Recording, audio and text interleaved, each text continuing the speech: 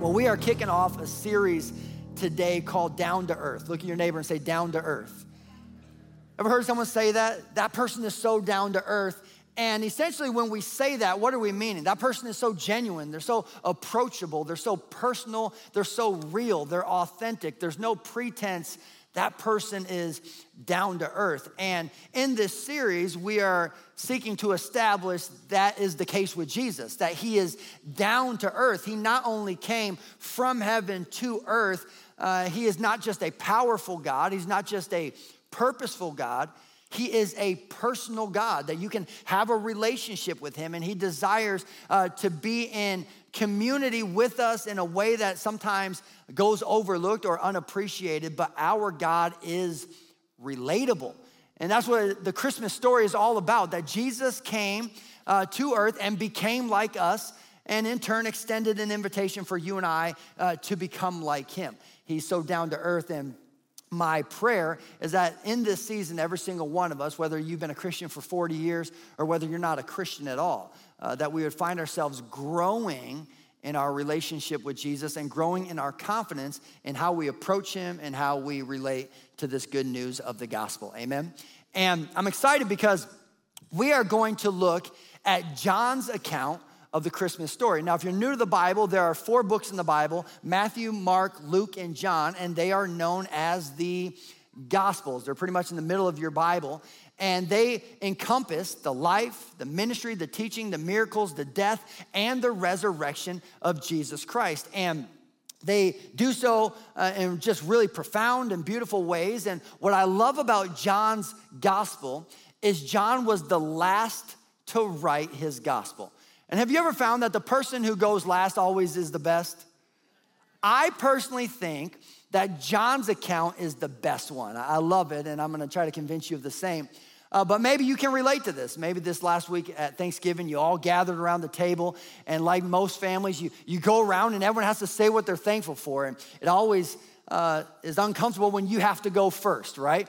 And somehow we come unprepared to this moment often. And so you fumbled your way through it, and you're like, I'm thankful for my kids, and I'm thankful for my wife, and I'm thankful for this job. And it was really clumsy. And then it made its way around the table, and your sister got to go last. And she stood up, and she had notes, and she did a whole presentation, and everybody was crying. You're like, oh, it's not fair. You got to go last. You got to hear all of us share our items of thankfulness, and then you got to up every single one of us. And I feel like that in many cases is John. John was the last to write his, and he got to kind of look at how others approached it, and he says, I'm gonna take a different take on this Christmas narrative. And what you need to know is John is not some guy passing on secondhand information. He is not one generation passing on the previous generation's wise tale or urban legend. No, John was an eyewitness. In fact, John was a dear friend. You could argue that John was one of Jesus's best friends. So much so that when Jesus is on the cross, hanging about to breathe his last breath, he looks down upon his mother Mary, and he looks at John and says, I need you to take care of my mother. Now, do a survey of your friends. And which of your friends would you say, hey, if something happens to me, you're responsible for my mother? And most of us would disqualify most of our friends, right?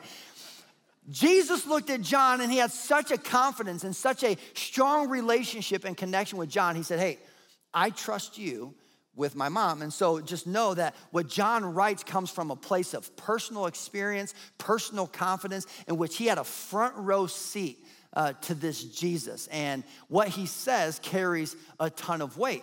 And where Matthew and Luke kind of give us the classical Christmas narrative, they tell us of all the characters, the angels and the shepherds, and there's Mary and Joseph and the wise men, and Jesus is born in a stable amongst the cast of Charlotte's Web, and it's this really cute and endearing scene. John takes a different approach, and he actually doesn't give us any of the buildup. He doesn't give us any of the characters or how that story plays out. He just starts out like this. He says, in the beginning was the Word. Someone say the Word. Now, chances are, many of you have a Bible that stresses the Word. In fact, if you notice, maybe sometimes in your Bible, this statement is in all caps.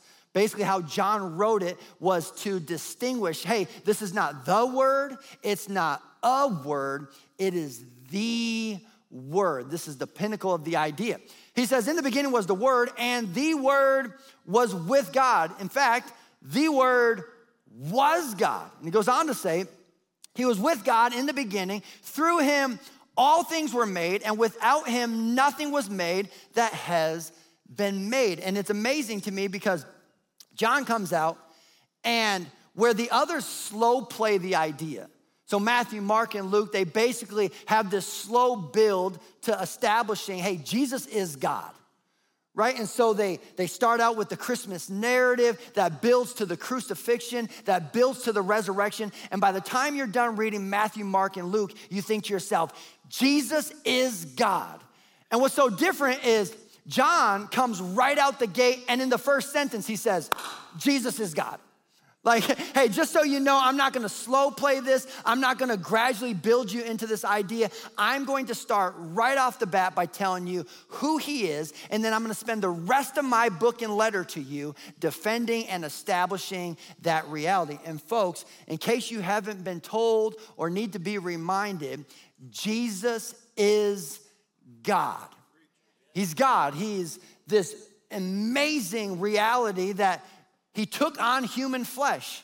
And this introduces to us a pretty critical theological construct that if you are building your theological tool belt, this one is big. And this would be known as the incarnation. Now, again, I tend to geek out over scripture and know that this was gonna be a little more heady, but I think if you lean in, it might serve you well. And if you're not a Christian, this might give you some clarity as to what we actually believe. But the incarnation is this truth that Jesus, the Son of God, took on human flesh. Essentially, to say it cute in a way that you could remember, is the incarnation means God in a bod, right? There it is. And he took on human flesh, and this has been perplexing and just intriguing and fascinating to theologians and philosophers all throughout the ages, and I'm telling you, this is a big one. In fact, I would say, personally, the incarnation would be in my top 5 beliefs. This is a big idea. It's more than just, hey, Jesus arrived on the scene. No, what he embodied and what he represented and what he ushered into humanity changes the game. In fact, he establishes in this moment one of 2 miracles that set Christianity apart from anything else in the world. And just know, there's nothing that can compare to this. There's nothing that can put a claim beside it that even competes with these 2 miracles. And it is this: the conception in the womb and the resurrection of the tomb. These 2 miracles set Christianity apart from any other religion, faith, worldview, or philosophy: the conception in the womb and the resurrection in the tomb. And I love that because God says it in such a way that it's like a rhyme. Like I could freestyle off that bad boy, right? Turn that into a rap. And I would say when we think of these 2 miracles, most people get really excited about the resurrection in the tomb. Easter is this big celebration, and I find that most people seem to be more impressed with the resurrection in the tomb, which certainly is impressive. But I would argue that the conception in the womb is a more impressive miracle. That God shrunk down to our minute state, and he became like us. That the infinite became an infant. This is a really big idea. And what I love about it is John immediately establishes Jesus as God, and he establishes Jesus as God in the flesh. And this idea of the incarnation, it has tripped a lot of people up over the ages. For a long time, during the Middle Ages, there's this common belief that people thought Jesus was one person with 2 natures. Now lean in on this. And what that basically created was this faulty understanding of the incarnation where people thought, hey, he had these 2 personalities, and at any given moment, he would switch between the 2 personalities. And this is a error in theology because essentially what that does is it establishes God as a schizophrenic, and that's not what Scripture would teach. If you want to do a deeper dive into the theology of the incarnation, I would say you should focus on these 3 things. These are 3 attributes of God: the immutability of God, the impassibility of God and the immeasurability of God. And every single week I get up here, my challenge is to, one, speak to some of you who you've been a Christian for the majority of your life, and you are a student of God's word, and you take very seriously your faith, as well as to speak to some of you who have no context for Scripture and give you some handles as we lead into this. And I would just say, if you want to grow in your understanding of the incarnation, these would be 3 areas that you should look into, because what will happen is it will expand your understanding of the concept, and it will come with more confidence, more delight, more joy, and more motivation to continue leaning in on Christ. Now, to give you the cliff notes, so you have a working definition of these. The immutability of God means God never changes. And sometimes you'll hear this in our music. Sometimes you'll hear this in the Bible verses that we quote. Scripture says in Hebrews that Jesus is the same yesterday, today, and forever. So God never changes, which is really great because we live in a world full of inconsistent people. And the one thing that you can bank on is the consistency and the faithfulness and the dependability of our God, because he never changes. He doesn't need to be improved. He doesn't need humanity to come along and make alterations and adjustments to him. He is perfect from the beginning, and he never changes. And the one that trips a lot of people up is this idea of the impassibility of God. Now track with me on this. The immutability means God never changes, but the impassibility means God cannot be roused to passion and emotion, which immediately will cause some to be like, wait a second, is that true? Because all throughout the Bible, you see emotion in God. You see God is loving, God is merciful, God is compassionate. You even see that God has a righteous anger at times. So what does this idea of impassibility mean? And essentially, the best way to say it is, if you and I were driving down the road and you were to hang a right, and as you come around the corner, you see a homeless child on the street corner who clearly looks like they're starving, what's gonna happen to you? You are gonna be moved to compassion. In that moment, as you turn the corner and you see the child, you are gonna have more compassion the moment you see the child than you did before you turned the corner. Does that make sense? You're gonna be moved to compassion. This idea of God being impassible means God is never moved to emotion. He's never moved to goodness. He's never moved to fulfill his attributes, because God is permanently always at the fullness of all those things.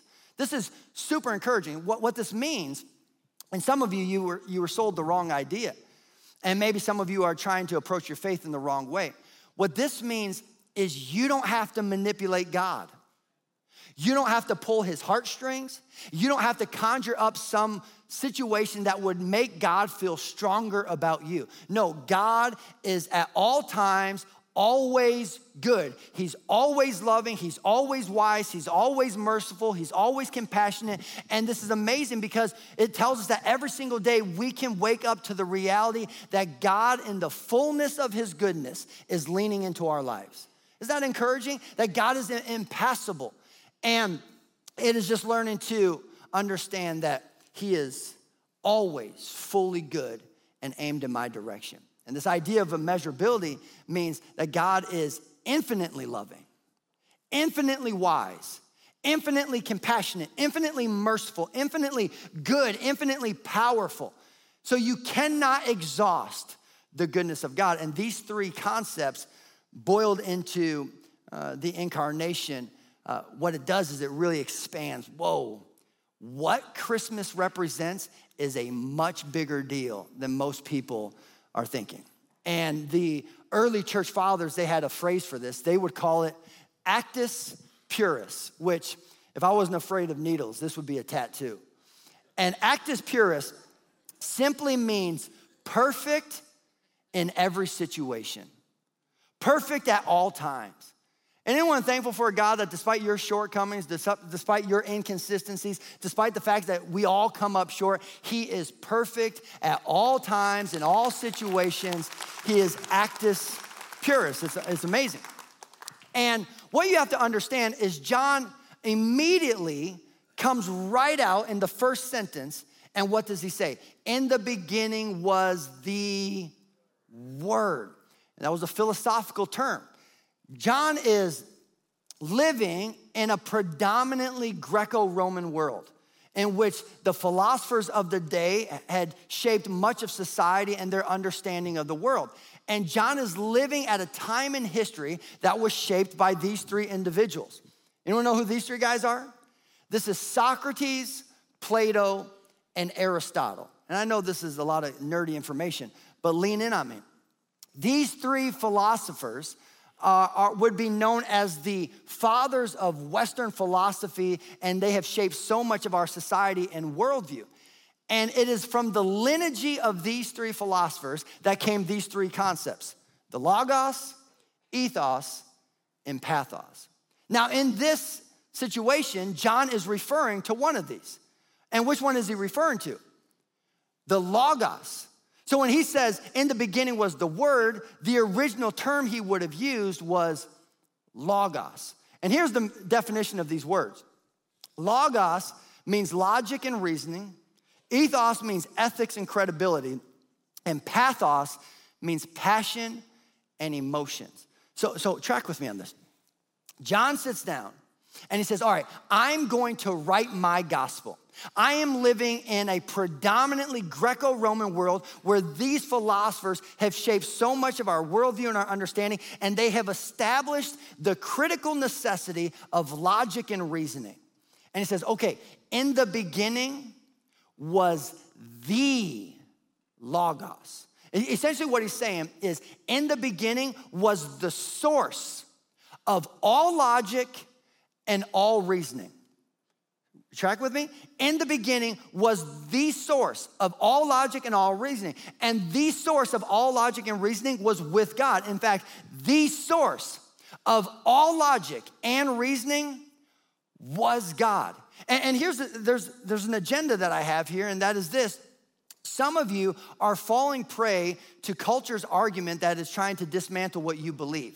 And it's this idea that Christianity is some shallow faith that doesn't carry substance, and you have to check your brain at the door before you enter a church. And that just flies in the face of what John is saying. John says, no. Right off the bat, you should know that this Jesus requires your intellectual fervor and your engagement. Don't check your brain at the door. No, lean in, because what you're gonna find is this Jesus is the source of logic and reasoning. And when you do away with the source of logic and reasoning, expect nonsense, expect chaos. And there are those who will push back on this, and there's this common argument out there where individuals will try to establish science as the enemy of the faith. You ever heard this? And it's actually quite comical, because if you do your own research, you'll find most of the fathers of science were believers. They were individuals who were so mesmerized, motivated, and inspired by creation that they devoted their lives to studying and exploring it, giving way to the field of science. And individuals will try to poke at this, and there's a very enthusiastic and well-written camp of atheists who would attack this angle of our faith. One of which is Richard Dawkins, who wrote a book called The God Delusion. And he said this. He says, I am against religion because it teaches us to be satisfied without understanding the world. Well, wait a second, that's not what John is after. You think religion is some pacifying way of saying, hey, just don't think critically about anything. And John would say to Richard Dawkins, well, that's not the case at all. And there's this emeritus professor by the name of John Lennox, who I got introduced to through my PhD program. And the guy he's fascinating. He is a professor of mathematics at Oxford University. And he has done public debates with Richard Dawkins. And he, in fact, wrote a book in response to much of Richard Dawkins' writings. And he says this. He says, the most incomprehensible thing about the universe is that it's comprehensible. That's a fascinating statement. He says, what makes this so intriguing is our world makes sense. Think about that. He goes on to tell us this. He says, God is not an alternative to science as an explanation. He is not to be understood merely as a God of the gaps. Instead, he is the ground of all explanation. It is his existence which gives rise to the very possibility of explanation. Well, he's saying, no, there's a logic to this world we live in. There's a logic to life. There's reasoning embedded into our existence, and it's because of God that we can even make sense of anything, is what he's saying. He says, it is important to stress this because influential authors such as Richard Dawkins will insist on conceiving of a God as an explanatory alternative to science, an idea, now watch this, an idea that is nowhere to be found in theological reflection of any depth. In other words, what he's saying is, look, he's like, any theologian worth their salt is not even trying to establish the God Richard Dawkins is talking about. He's saying, Richard Dawkins, you have created a caricature of God that none of us even subscribe to. He goes on to tell us this. He says, Dawkins is therefore tilting at a windmill, dismissing a concept of God that no serious thinker believes in anyway. Such activity is not necessarily to be regarded as a mark of intellectual sophistication. He's saying, listen, that conversation is pointless. Nobody who's actually done their homework, who thinks critically, is actually having that conversation.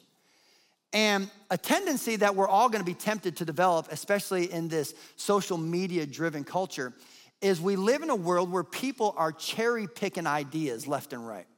Now, if you've played sports, wave at me if you've understood the concept of cherry-picking. Like, I'm a basketball player, and I'm just gonna tell you, if your kid plays with one of my kids and they're cherry picking during the game, I'm gonna holler at your kid because that's really frustrating. What cherry picking is saying, hey, I'm only gonna play offense, and I'm not gonna get back on defense, and I'm not gonna rebound, and I'm not gonna do the other hard parts of the game. I'm just gonna sit at midcourt, and the moment our team secures the ball, I'm just gonna run down so I'm wide open and I can get an uncontested layup. That's cherry picking. Essentially, the idea is it is so much easier to pick cherries than it is to plant a cherry tree.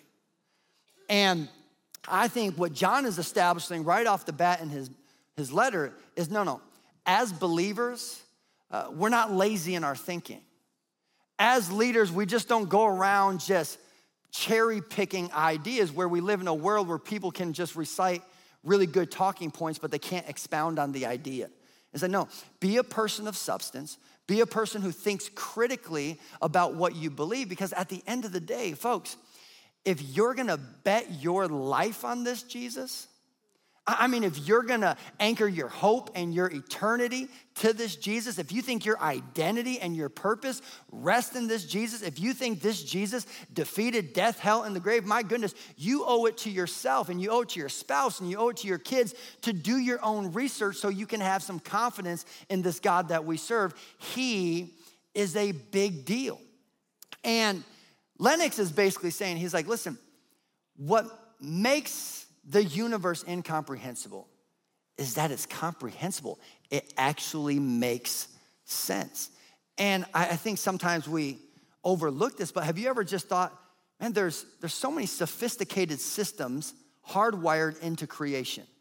You've got all these different cycles that you can look at things and be like, well, that actually makes sense. Agriculture, it makes sense. Mathematics, it makes sense. The water cycle makes sense. You know, you have all these different things. You can even look at anatomy and think, well, that makes sense. You can see the difference between a male body and a female body and how the two complement each other and how that leads to procreation. It makes sense. We understand how some things work.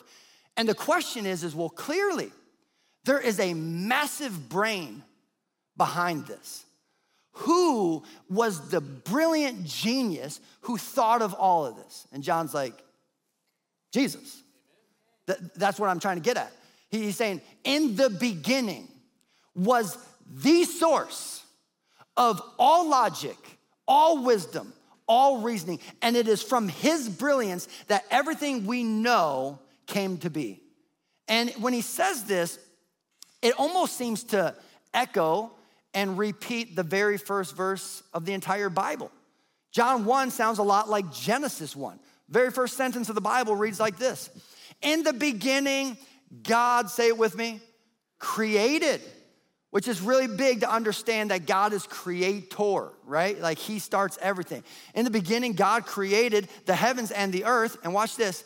And now the earth was formless and empty. Now the original language there, the term is wohu to bohu, which would also be a gnarly tattoo. Say that to your neighbor, say wohu to bohu.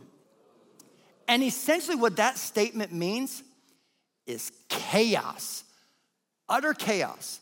See, we define chaos as violence and wickedness, and what Scripture says, no, there is a more daunting version of chaos. It is complete emptiness and nothingness and void. And it says that God looked at complete chaos, emptiness and void, and he created this sophisticated, mesmerizing, magnificent, beautiful, wondering, awe-inspiring creation, which should give every single one of us confidence because we give ourselves over to feelings and thoughts of shame, and we are always self-deprecating, and we take on feelings of inadequacy, and we always question our worth. And what this tells us is we serve a God who looked at utter nothingness and made something beautiful. So the same God looks at me, and despite what I bring to the table, he can create something beautiful in my life as well. And so maybe, just maybe, your insecurity is misplaced because our God only creates wonderful, beautiful things, amen? And that's where you have to understand there's a big difference between God being a creator and God being a craftsman. A craftsman needs material to work with.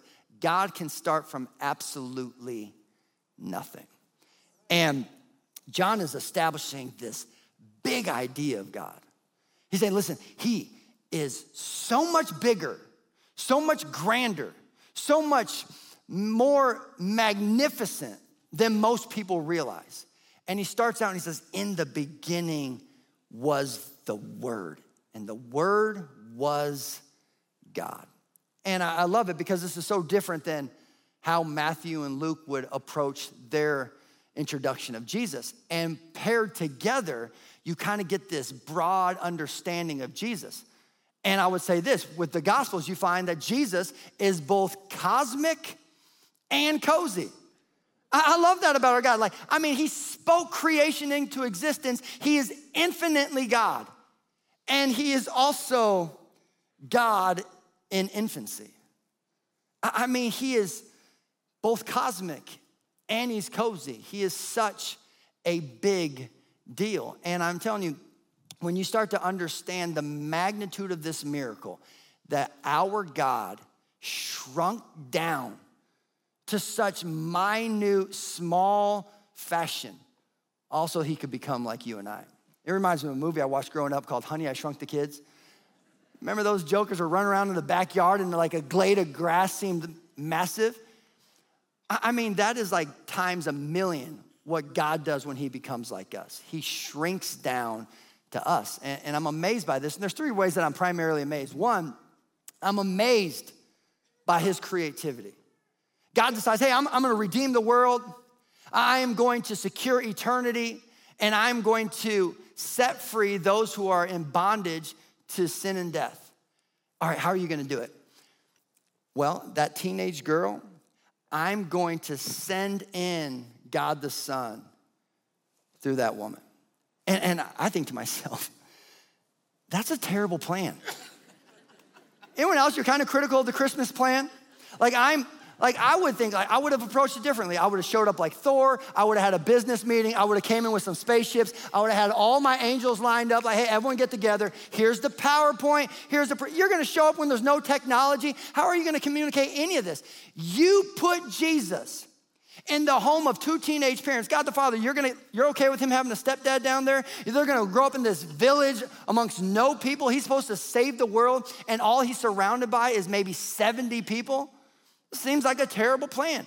And I love it because he's so outside the box in his thinking. And I'm telling you, I get the feeling and the sense that so many people are missing God's activity in their life because they're assuming God is more boring than he actually is.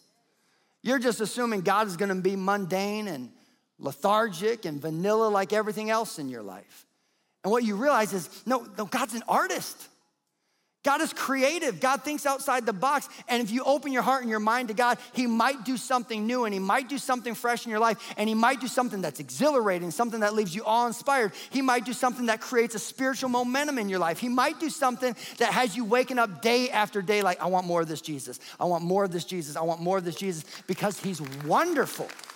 He's so creative. And what you'll find is, in the same way this God was behind this wonderful creation that we live in, you'll find that this God seeks to create something wonderful and beautiful in your life as well. In addition to that, I'm amazed by his commitment. I mean, any of you struggle with being non-committal? No one ever wants to admit that. It's like, man, this feels like a confessional. I mean, just pay attention. January is right around the corner, and we're gonna see how non-committal we all actually are. I look at this and I'm thinking to myself, I think if I'm God, I would just start over. All right, they crashed and burned. Let's go Adam and Eve 2.0. Let's give it another shot. And he's so unwavering in his commitment. I mean, that's actually what's happening in the story of Noah and the ark. Humanity was trending rapidly towards extinction. That's actually what's happening in that story. And God says, I gotta redeem them. I have to save humanity. He goes to such extreme lengths. And what is amazing about the incarnation is it is this statement of confidence that our God is unwavering, unparalleled, and unreal in his commitment to you and I. See, we're all a part of relationships where we know what it's like to be in relationship with people who are non-committal. We know what it's like to be in relationship with superficial and flaky friends. And so the moment you make a mistake, friends step away. And the moment you come up short, someone establishes a boundary. And the moment you make an error, suddenly you're put into a category. And so we assume God's commitment to us is like everyone else's commitment to us. Wrong. God will never leave you. He'll never forsake you. He's fully on your side. He leans in every moment of every day into your life, and he is unwavering in his commitment to you. And so it's finding those moments where you finally turn to God and you open your heart and your mind to God and you realize he's been standing with his arms wide open the entire time. He's unwavering. I know you're going through a crisis and you're thinking about throwing in the towel. He'll never throw in the towel. His commitment in this moment is like, man, he'll stop at nothing. He'll even send in himself as an infant. I'm amazed by his commitment. And lastly, I'm amazed by his confidence. God, this is how you're gonna do it. You're going to redeem the world by sending an infant. And God's like, absolutely. I'm gonna show up and I'm gonna arrive on the scene in the same square one that they've arrived on. And I'm gonna walk every moment of this life just like them. And I'm gonna go through toddler years and teenage years, and I'm gonna face the pressures of this world and the inconvenience, and I'm gonna be betrayed, and I'm gonna face peer pressure and temptation, and I'm gonna be hated and lied about, and I'm gonna go through all this stuff, and I'm gonna live the same type of things that they live. And I am going to get the job done. And I love this because he shows up with such extreme confidence that now we sit this side of history where this infant in a village has now become the most famous, most influential, most written about, most sung about, most impactful person to ever live, who is now celebrated on every continent around the world, who has billions and billions of followers all throughout human history, because our God is getting it done. This is amazing. He's getting it done. He's so confident. And yeah, there's work to be done. Our world still has some redemption that needs to take place. But we serve a God who's confident. And I just wonder how many of you would benefit to resting upon his confidence. Sometimes we think the weight of the world rests upon our shoulders, and folks, it doesn't. It rests upon his. And you don't have to worry about letting God down because, folks, you were never holding him up. And so it's just, hey, we get to live in freedom and we get to live in peace and we get to live in joy because our God is amazing. And the source of all logic and all reasoning, who spoke life into existence, is on my side, who's working in my life, who's gone before me, and who has done the unthinkable on behalf of me. And if I'm sitting down with John, I'm like, all right, hey, let's put your letter into a sermon, as if John needs my help. This would be my bottom line for his take here. Those who don't make room for Christ, those who don't make room for the source of logic and reasoning, make room for chaos. This is what's happening in our world. The moment you say, hey, let's do it without him, there's no need for this source of logic and reasoning. Okay, well, just anticipate chaos. Those who don't make room for Christ, they make room for chaos. But that's not gonna be us, right? Because we understand our God is relatable. In addition to that, he's reliable. And lastly, he is remarkable, which is why you can't show up to Christmas empty-handed. You have to bring a coworker, a friend, a neighbor, someone who doesn't know Jesus, because the world needs to know about this Jesus. And we ought to have the best and the most impactful Christmases we've ever had, because as a church, we're unyielding in our desire to introduce people to Jesus, amen? And so what would happen at all of our campuses if we just said, hey, I'm showing up to Christmas so people can meet Jesus for the first time, because he's relatable, reliable, and remarkable, amen? And I'm telling you, if you make room for Christ this year, it'll make this Christmas season worth it. It'll be beautiful, amen?